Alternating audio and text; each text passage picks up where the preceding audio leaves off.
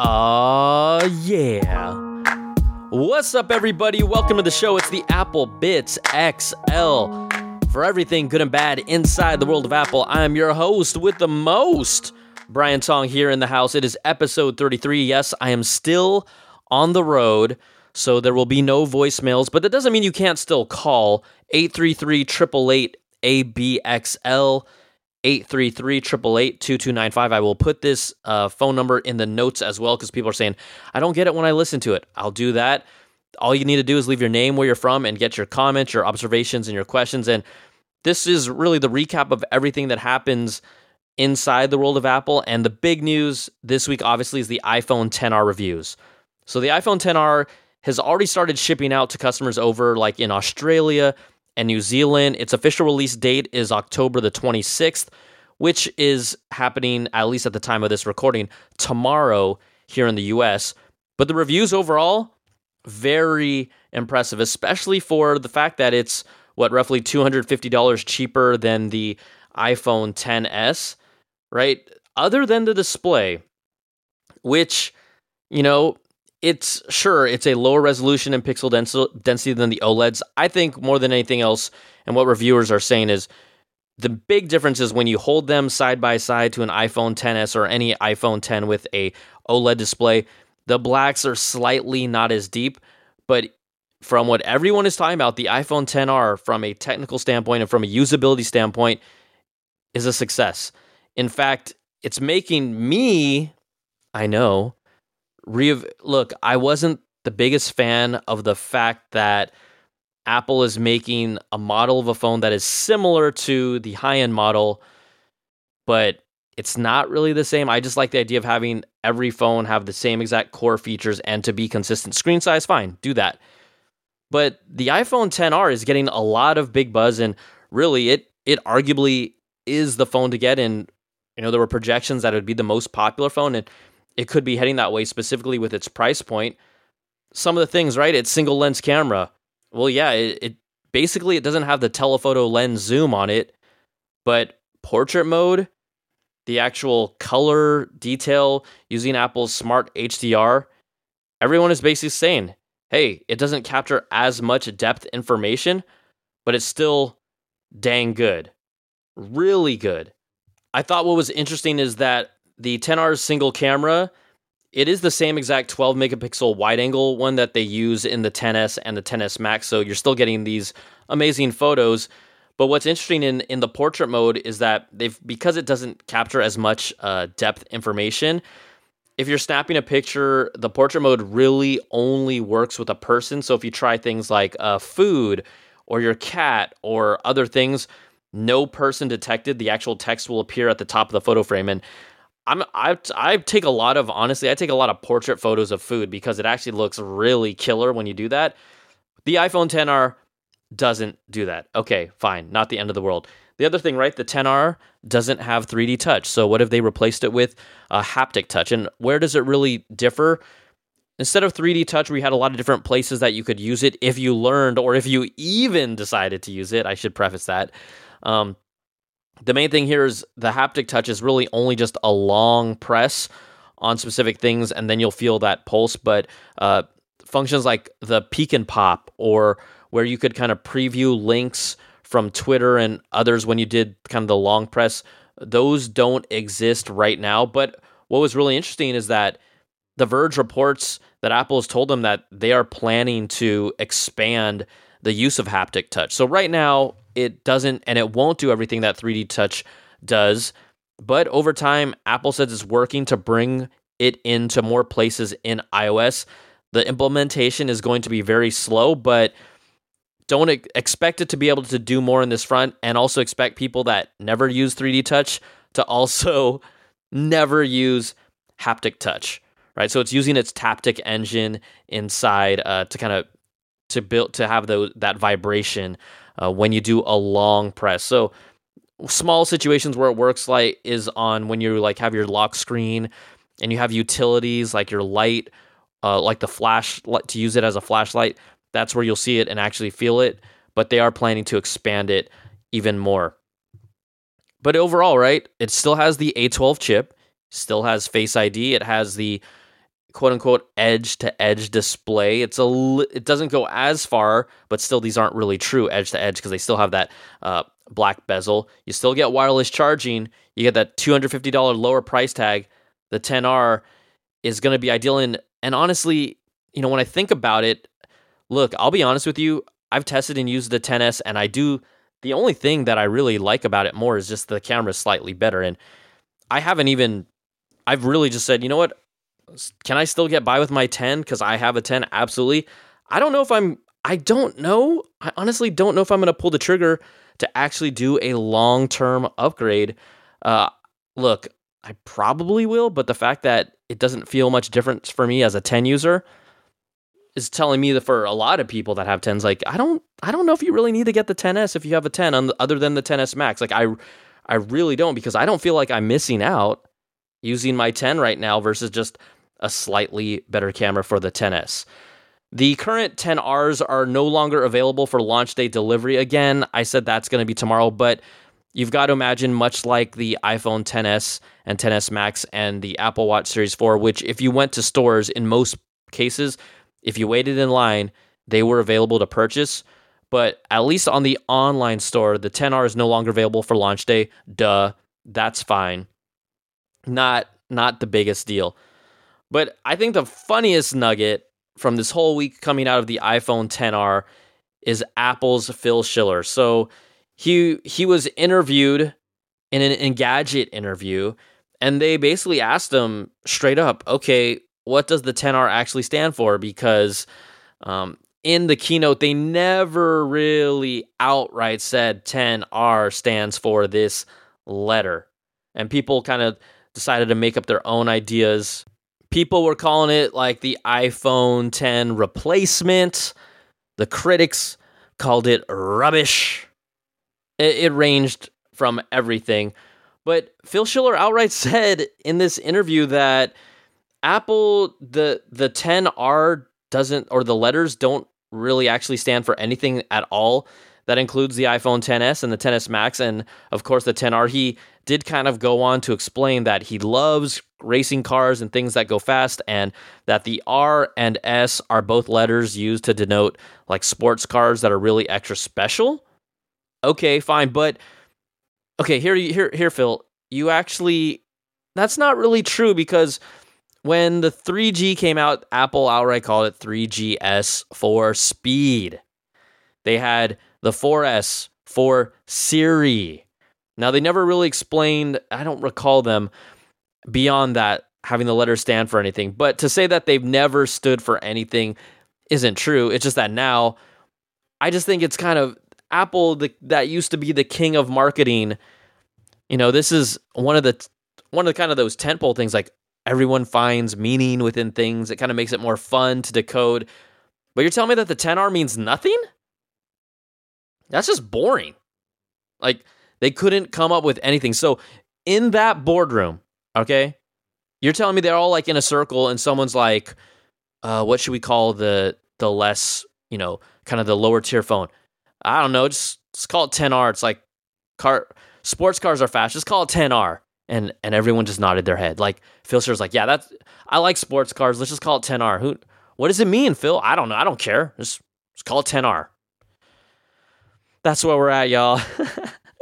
That's where we're at. Also revealed from the XR reviews, really good tidbits. We had talked about Beautygate, which was the face smoothing feature that is clearly in the front-facing cameras and kind of a automatic, unsaid feature, but clearly Apple is doing stuff. It was titled Beautygate and everything. Another report, according to The Verge, says that Apple is planning to fix Beautygate, that skin smoothing camera effect, in the iOS 12.1 update.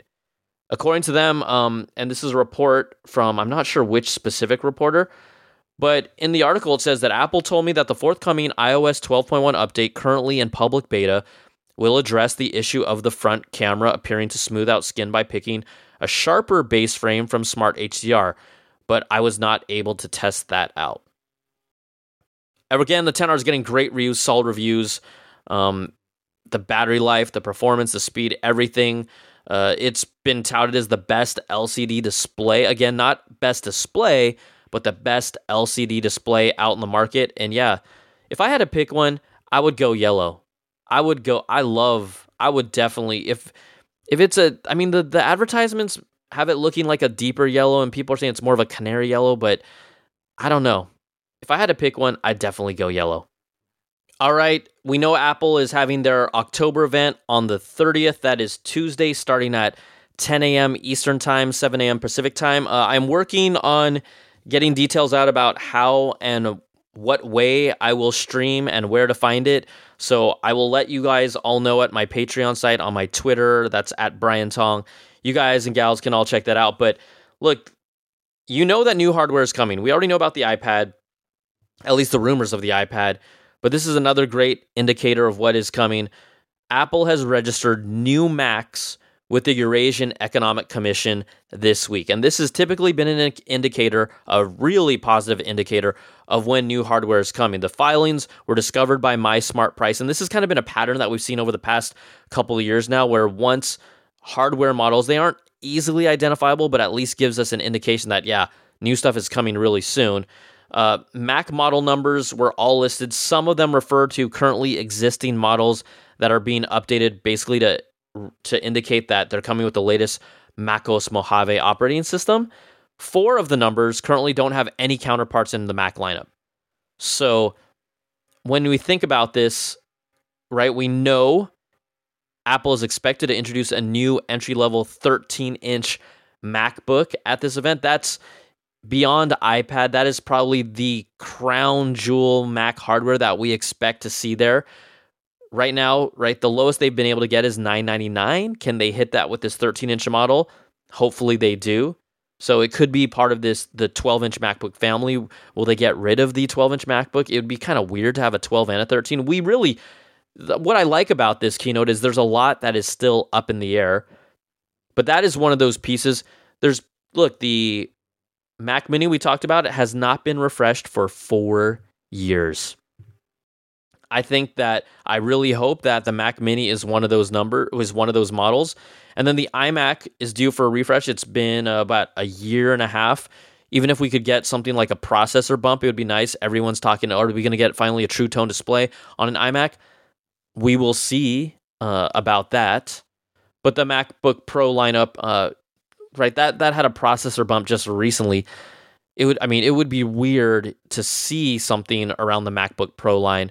But this is one of those few things where, at least from the Mac side, we really, really don't know everything that's happening. It will take place at the Brooklyn Academy of Music at the Howard Gilman Opera House in New York City.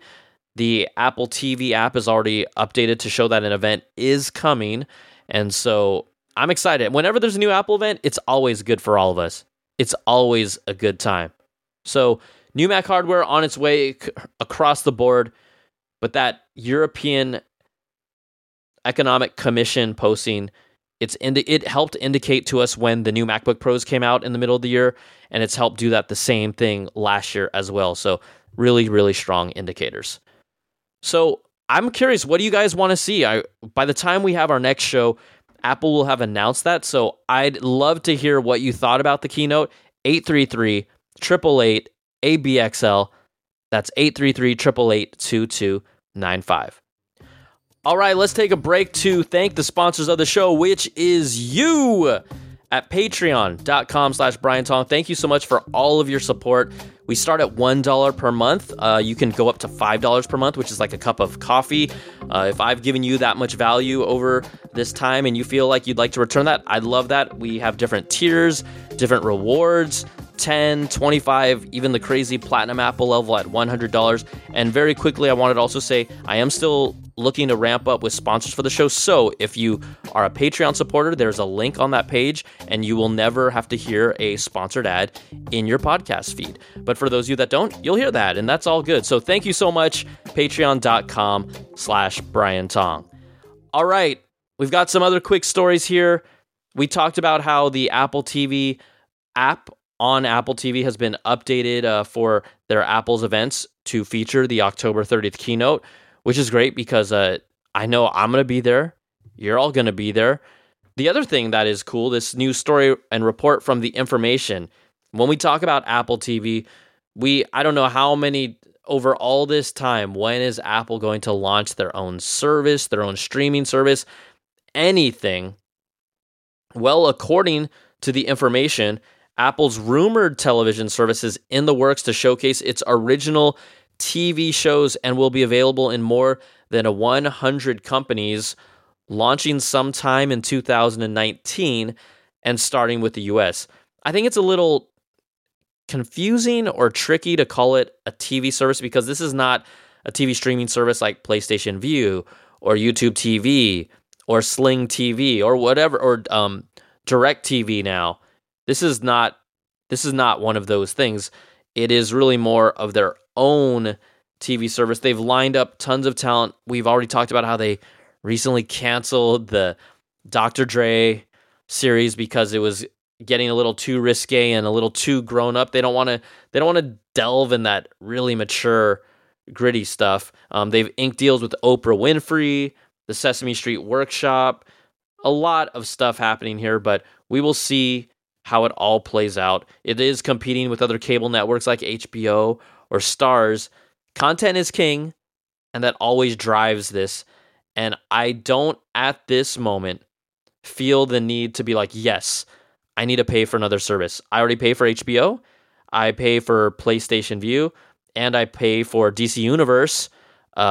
Note, I participate in DC Universe, but I actually bought the service before I got the gig with them because I'm such a freaking fanboy of just all that stuff. So yeah, and Titans is dope.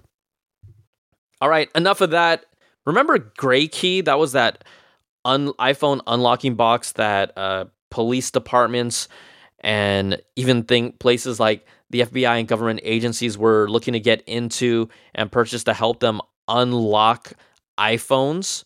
When you plug them in, it would allow the law enforcement authorities to basically get access to your phone without the need for the passcode. Well, according to the new reports and Forbes, multiple anonymous sources have told them that the Gray Key box is unable to obtain the passcodes of any iPhone or any iPads running iOS 12 or later.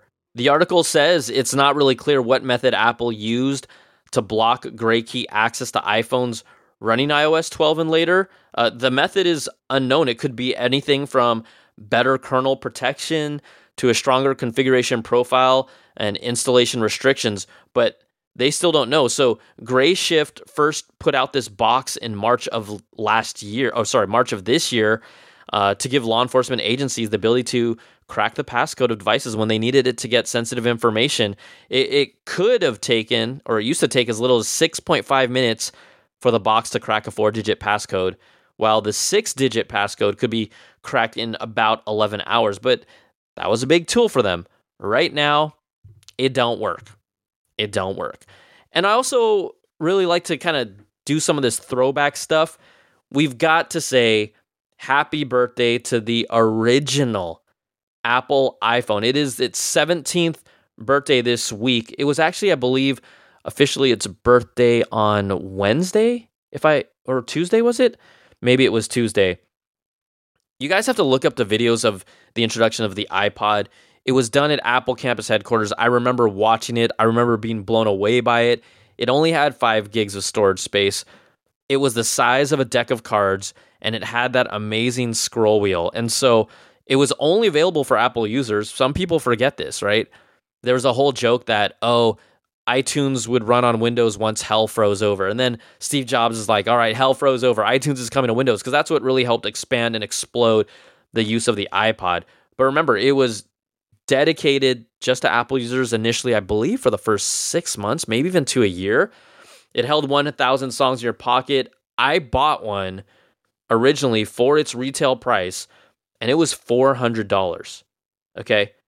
$400 for 5 gigs of space. People would be like, what? Are you kidding me? But that scroll wheel is timeless, man. I wish that we saw some of that integrated back into future UI with Apple products. I know we're all about the touchscreen now, but that dial interface, oh my goodness, it was so sweet. The thing that is amazing to me is my original iPod still works and still connects to iTunes on my 2012 iMac. So how did I do this? It originally connected through FireWire. So I have a FireWire cable that then I believe converts to mini FireWire, which then converts to Thunderbolt. And it's still 17 years later, I can sync songs, I can delete songs, I can match it with my playlist.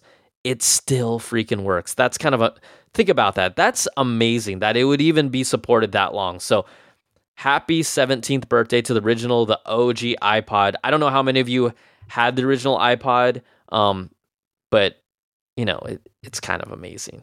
It's kind of amazing. All right, that's going to do it for this week's show. We always need to show love to our Platinum Apple supporters. Thank you so much, Brandon Ledford, Terrence McKelvey from Stratos Wealth Partners, Gil Cabrera, Andy Halverson, Wesley Frater, Craig Hindall, and Jarrett Lewis. That is the $100 sponsorship level for my Patreon. We still haven't hit the actual goal, but I'm going to keep on doing this because I've got nothing but love for y'all, and you guys are amazing with the support that you've shown so far.